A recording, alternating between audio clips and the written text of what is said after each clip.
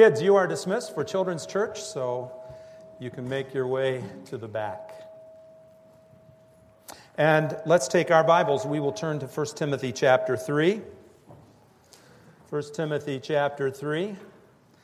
We'll be looking at verses 8 through 13 this morning. I'd like for you to do something this morning. Our bulletins. Normally we look on the inside and there's all kinds of great information about opportunities for serving and ministries that are going on during the week. We always appreciate the order of service so that we know how much more singing we have to do. We also appreciate the outline because we have to get an idea of how much more preaching we have to endure. But on the backs of our bulletins, right smack dab in the middle of the page, there's this diagram. And it says, connect, grow, and serve. That's part of who we are as a church body. That's what we're striving toward. That's what we want to see God doing in our midst. He wants to see us connect with Him and with one another. And you know what's amazing, as we've gone through 1 Timothy, we've seen a lot of connection. Paul has talked to Timothy about the importance of the gospel, how that gospel leads us into a relationship with God. He's talked about how we're to come into the church and how we're to connect with one another. He's shared with us the importance of having a church that is structured in a godly manner and in a way that pleases God. We've also seen the Apostle Paul talk a lot about the importance of spiritual growth, the importance of us coming together and growing with one another and to progress into places of leadership within the church. A goal that we should be striving toward is getting to know one another, getting to know God in a way that fosters that kind of growth. But as we come to this third chapter, really what we've been looking at is serving. So connect, grow, serve. As believers, we serve God first and foremost. But we also serve our church body, and we serve the community around us so that they can get connected in their relationship with God. So that's sort of the model that our church follows in the way that we do ministry. And that's a model that we see right here in 1 Timothy. And as we come to this third chapter and we start to look at this 8th verse, we're talking about a particular role within the church body that discusses the importance of serving, and that's the ministry of deacons. Now, for many of you in your faith traditions, when you hear the word deacon, you think in terms of a leader in the church, often very close to the function that our elders serve in. At Oak Lawn Bible Church, we see the role of deacon a little differently. We believe that deacon, which basically means to serve, is a position in the church where you are leading a ministry or where you are serving the church body through organizing, through carrying out the ideas and implementation of ministry that the elders share with us. Those are roles of deacons within our church. And we believe that really everybody within the church should strive towards serving. And that's why this morning's message has a lot to do with all of you. Because all of us as believers should be serving God. Some are called into leadership roles in that serving, where they organize and where they direct the service of the church. But others in the church body sort of serve behind the scenes. And that's an important role for us all. But here's the thing that I want us to see this morning. When we serve God, there should be a spiritual maturity that exists in us and that develops in us so that we can serve Him better and better and better. And that's what I want us to see this morning. As we begin in the 8th verse, we find the requirements for serving the body of Christ. You know, sometimes churches are guilty of this. We have a ministry need. Please, any warm body that is willing to come in and fulfill that need, step up. Anybody will do. The only ability we want is availability, so step in. When we look in Scripture, the idea of service carries with it some spiritual integrity, some idea that the person who is serving isn't filling a role, they're fulfilling what God wants them to do in service to Him. And that's a huge perspective that as a church body we really have to have. Never view your service to Christ as fulfilling a role in the church so that a position can be filled. That's short-sighted. It's unscriptural. Serving in the church body means we are first and foremost serving God, but we are also serving His people who are precious to God. And that's why, as Paul discusses the role of a deacon in this passage, he shares with us some important truths about deacons. And first, I think we need to understand, what is a deacon? What is the right understanding of the term deacon?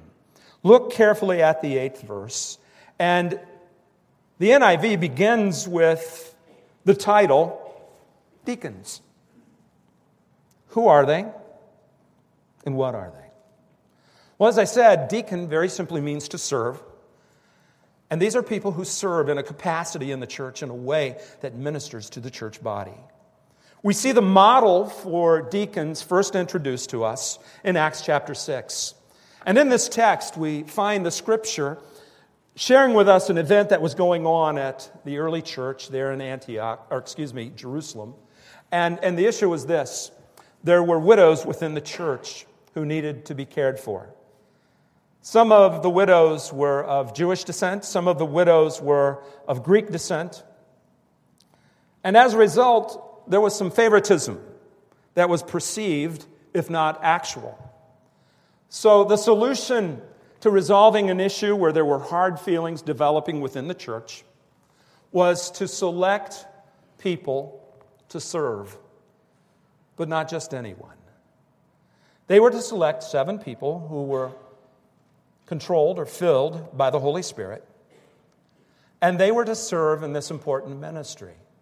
So look at what we find. So the 12 gathered all the disciples together and said, "It would not be right for us to neglect the ministry of the Word of God in order to wait on tables. Brothers, choose 7 men from among you who are known to be full of the Spirit and wisdom, and we will turn this responsibility over to them, and we'll give our attention to prayer and the ministry of the Word."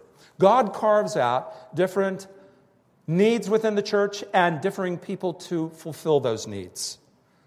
And what the Word of God teaches us here is the apostles were to give attention to the Scripture and the Word, and the church body was to come alongside those who were in need, the widows in this case, and they were to choose people to serve those widows.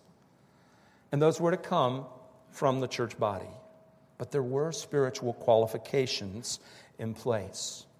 Now, as we've looked through the 3rd chapter, in verses 1 through 7, we saw teaching concerning elders. And as we were going through this teaching concerning elders, we found that elders are to primarily be male leadership. But as we come to deacons, I think we see something quite different. The deacons that are mentioned here, while initially qualifications are given concerning them being male, look at verse 11. And in verse 11 it says, "In the same way," now the 1984 version of the NIV says, "Their wives are to be women worthy of respect, not malicious talkers, but temperate and trustworthy in everything." The literal translation of this passage is, "The women are to be worthy of respect, not malicious talkers, but temperate and trustworthy in everything." Now, there's a lot of debate among Bible teachers as to whether verse 11 refers to the wives of deacons, which makes sense, because if you have someone in leadership, if they have a wife who harms the ministry of that leader, that can be harmful to the church body. But there's another possibility, and that possibility is he's talking about women who serve in the church alongside the men. And that's the interpretation that, to me, makes a lot of sense. You see, if it were an issue where a wife had to be somebody who was worthy of respect and all of those things, why wouldn't that be associated with the elders? Why is it only mentioned when it comes to the deacons? Wouldn't it be equally important, perhaps even more important, for elders to have that kind of wife? I would say to you, absolutely yes. To me, what makes more sense is what we're talking about here are deacons and deaconesses who serve within the church. And this isn't an isolated passage of Scripture. When we go to the book of Romans, we see a woman named Phoebe. And it says, I commend to you our sister Phoebe. Now, our English Bibles say a servant, but literally it's a deacon of the church in Centuria. And I ask you to receive her in the Lord in a way worthy of the saints and to give her help she may need from you. Now look at this, for she has been a great help to many people, including me. So the idea that I see here is, within the church body, there are places of service for men and women, and Paul is upholding that idea right here in 1 Timothy as he's talking about the qualifications of a deacon. Now some of you may disagree with that, and that's okay. When you get to heaven, you'll find out I'm right.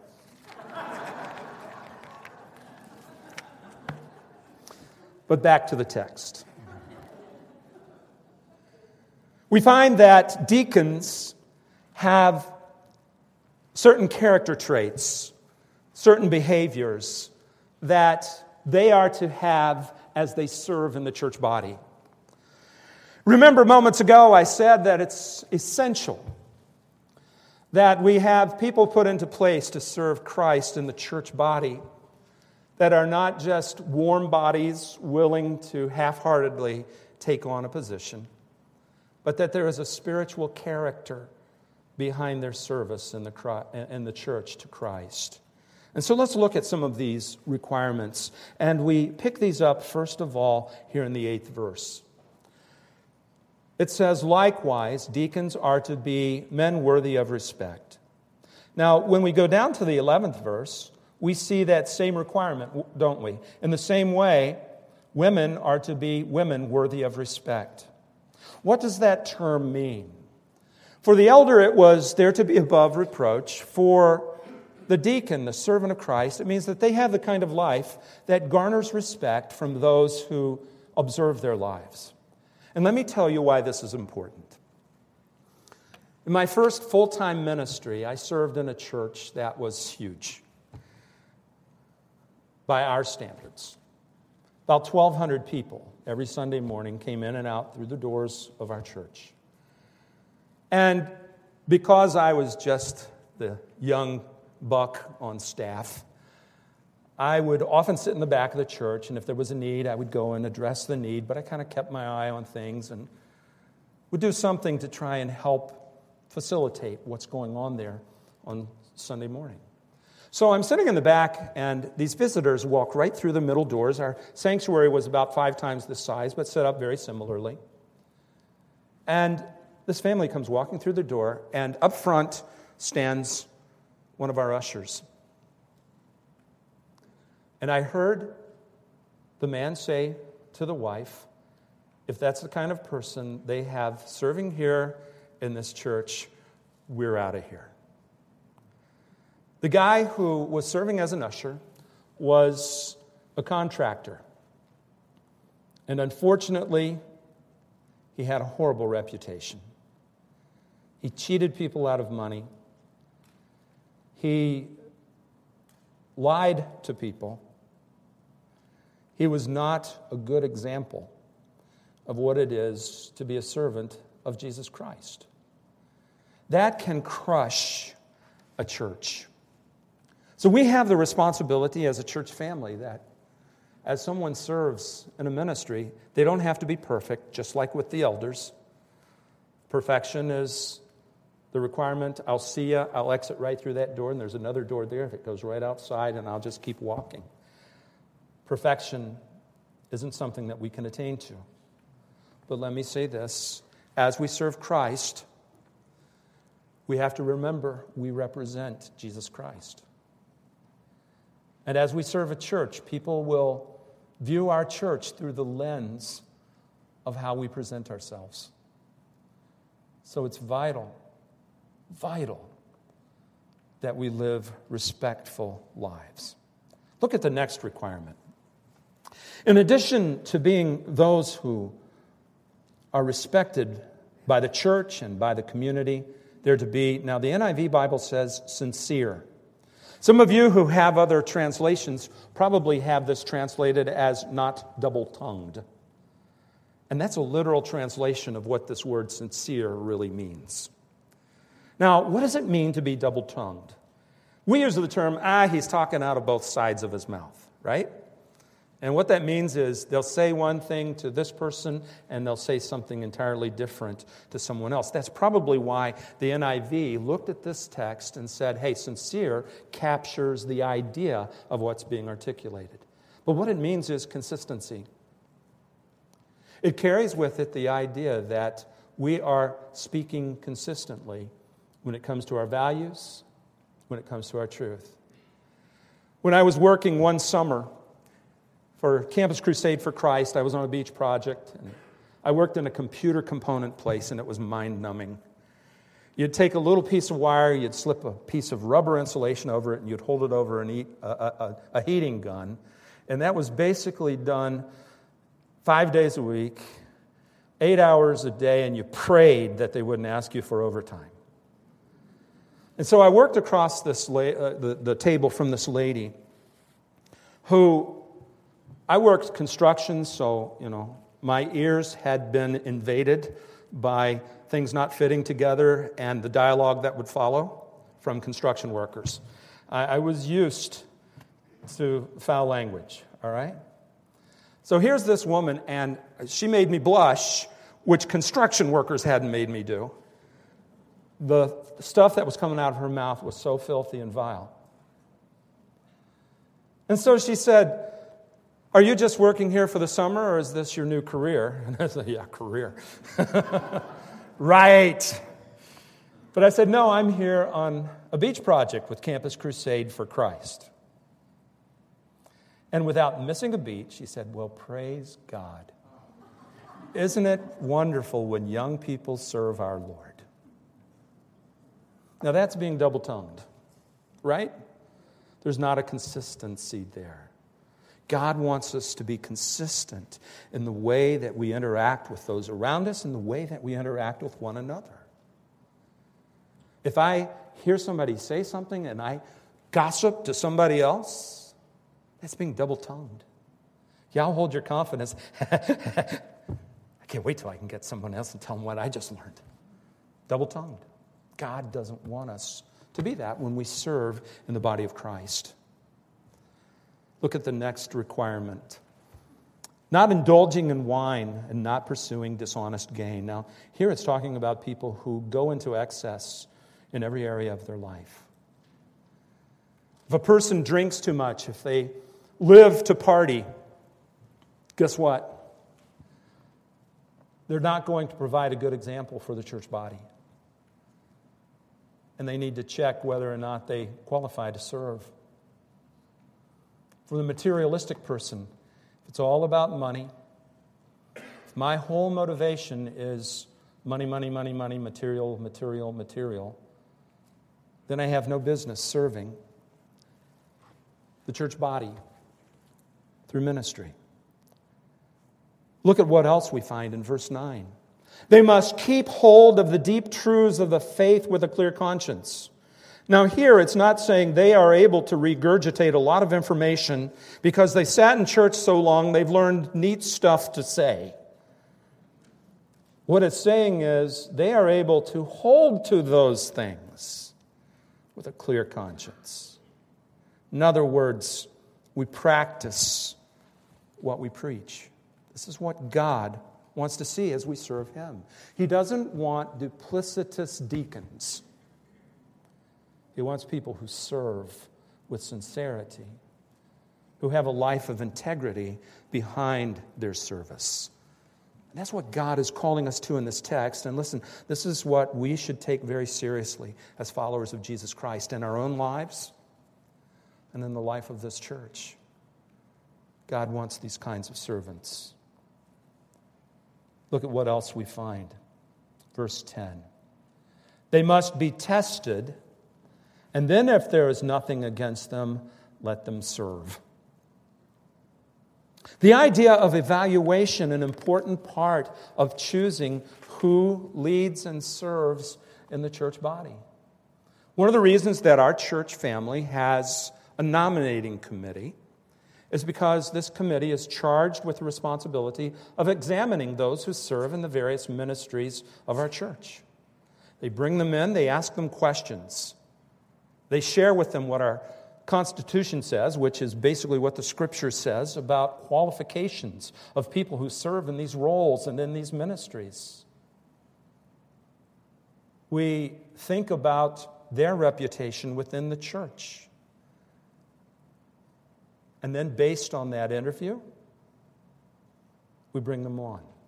This is what God wants a church to do. And that's why we do it. Now in verse 11, we see the women, and again, women worthy of respect, but then look at the next statement, not malicious talkers. Now, that pairs very well with not double-tongued that we saw for the male deacons, right? And it goes on to say that they're to be temperate. That pairs very well with the idea of not being a drunkard or materialistic. And then they're to be trustworthy in everything. In other words, you look at this person and they follow through. You can count on them. They're faithful. God wants faithful servants.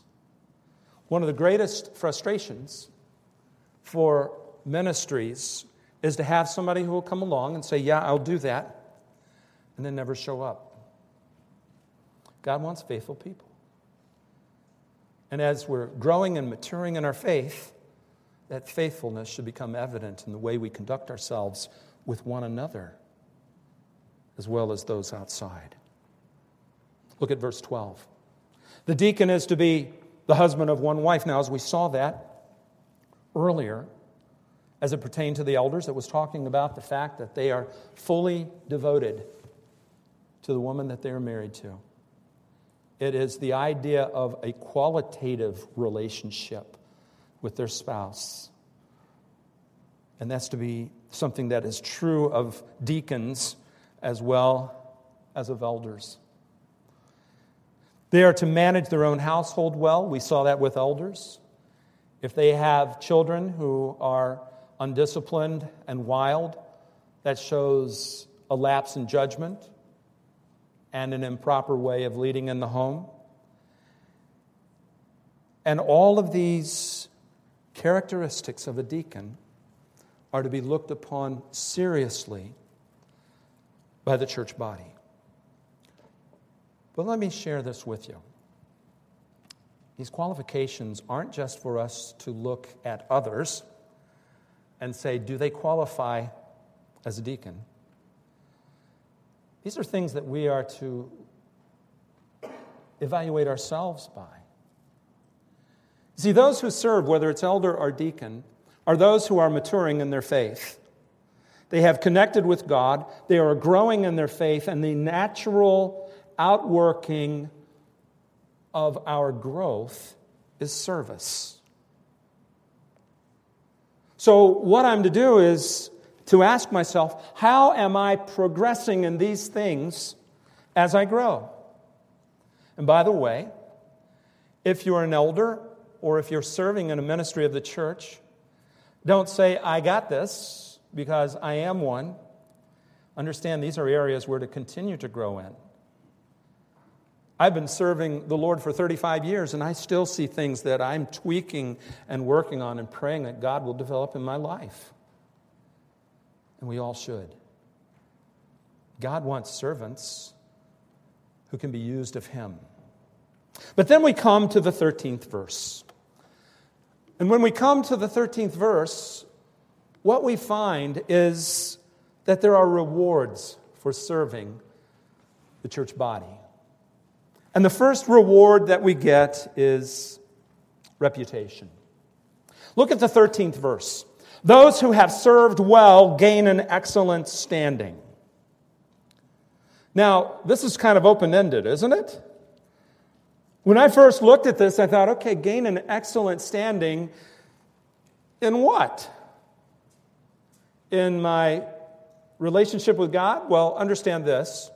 Nothing I do gains any more of God's love or approval than anything else. God has approved me and loved me in Christ Jesus. But I want you to think about this for a moment.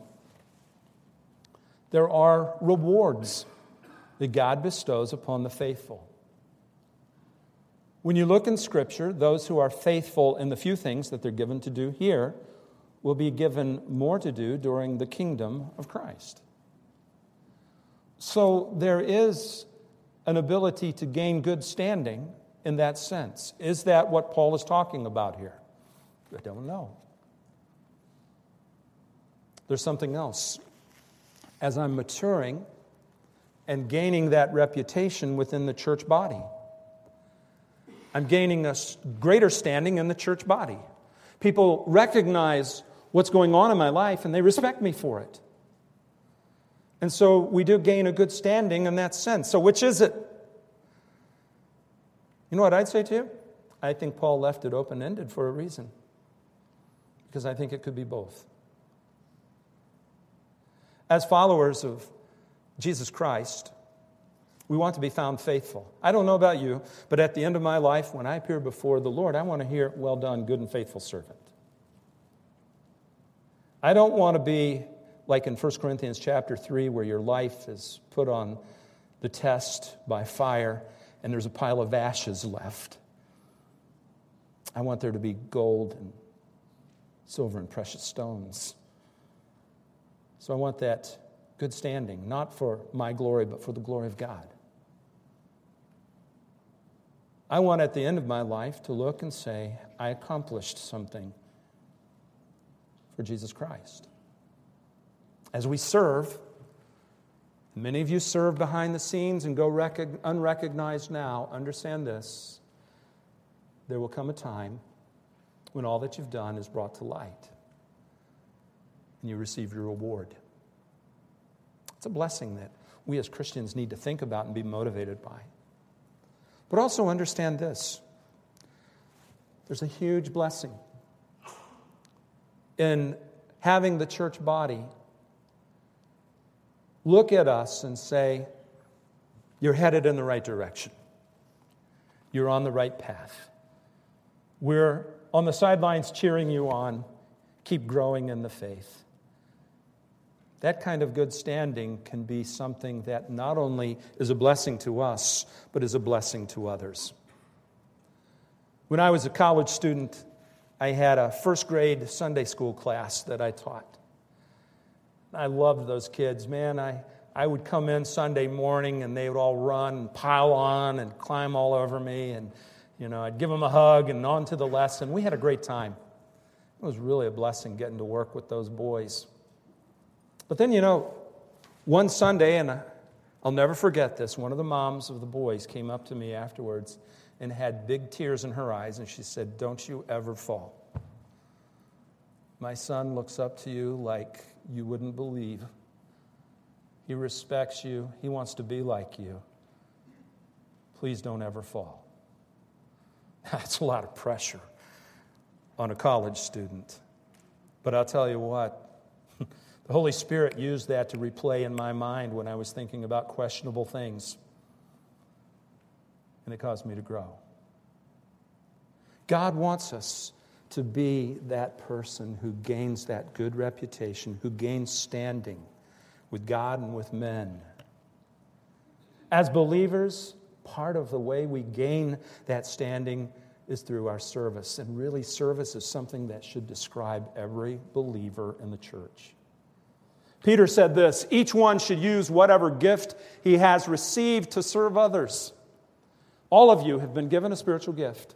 Every one of you who has trusted Christ as your Savior, you have received a spiritual gift. And it's not so I can walk around and say, "Hey, I have the gift of teaching. I never teach anything, but that's my gift." Not the idea. The idea is I have it to use it, and I'm to serve others with it. And in so doing, I'm faithfully administering God's grace in its various forms. What that very simply means is I'm using what God has given me as a steward. I'm managing what God has given me to do. And then look at verse 11. If anyone speaks, he should do it as one speaking the very words of God. If anyone serves, he should do it with the strength that God provides, so that in all things God may be praised through Jesus Christ.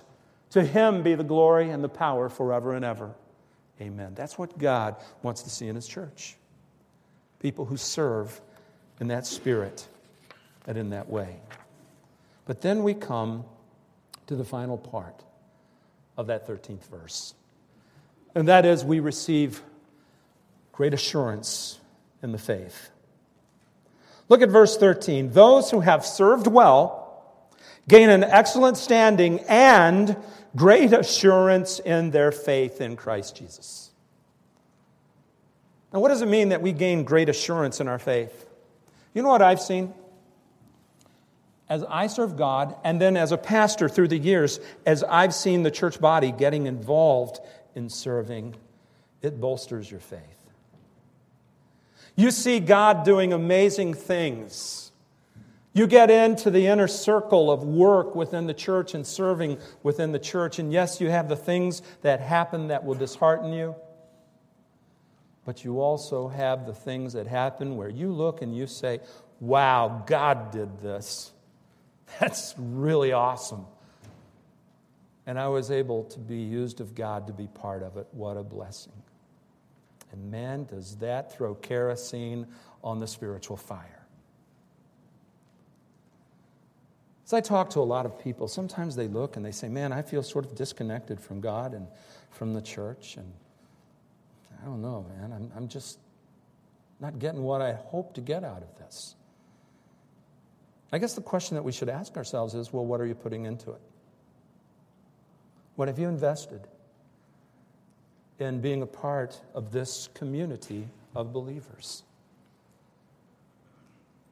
We're excited when people come and when we fellowship with them.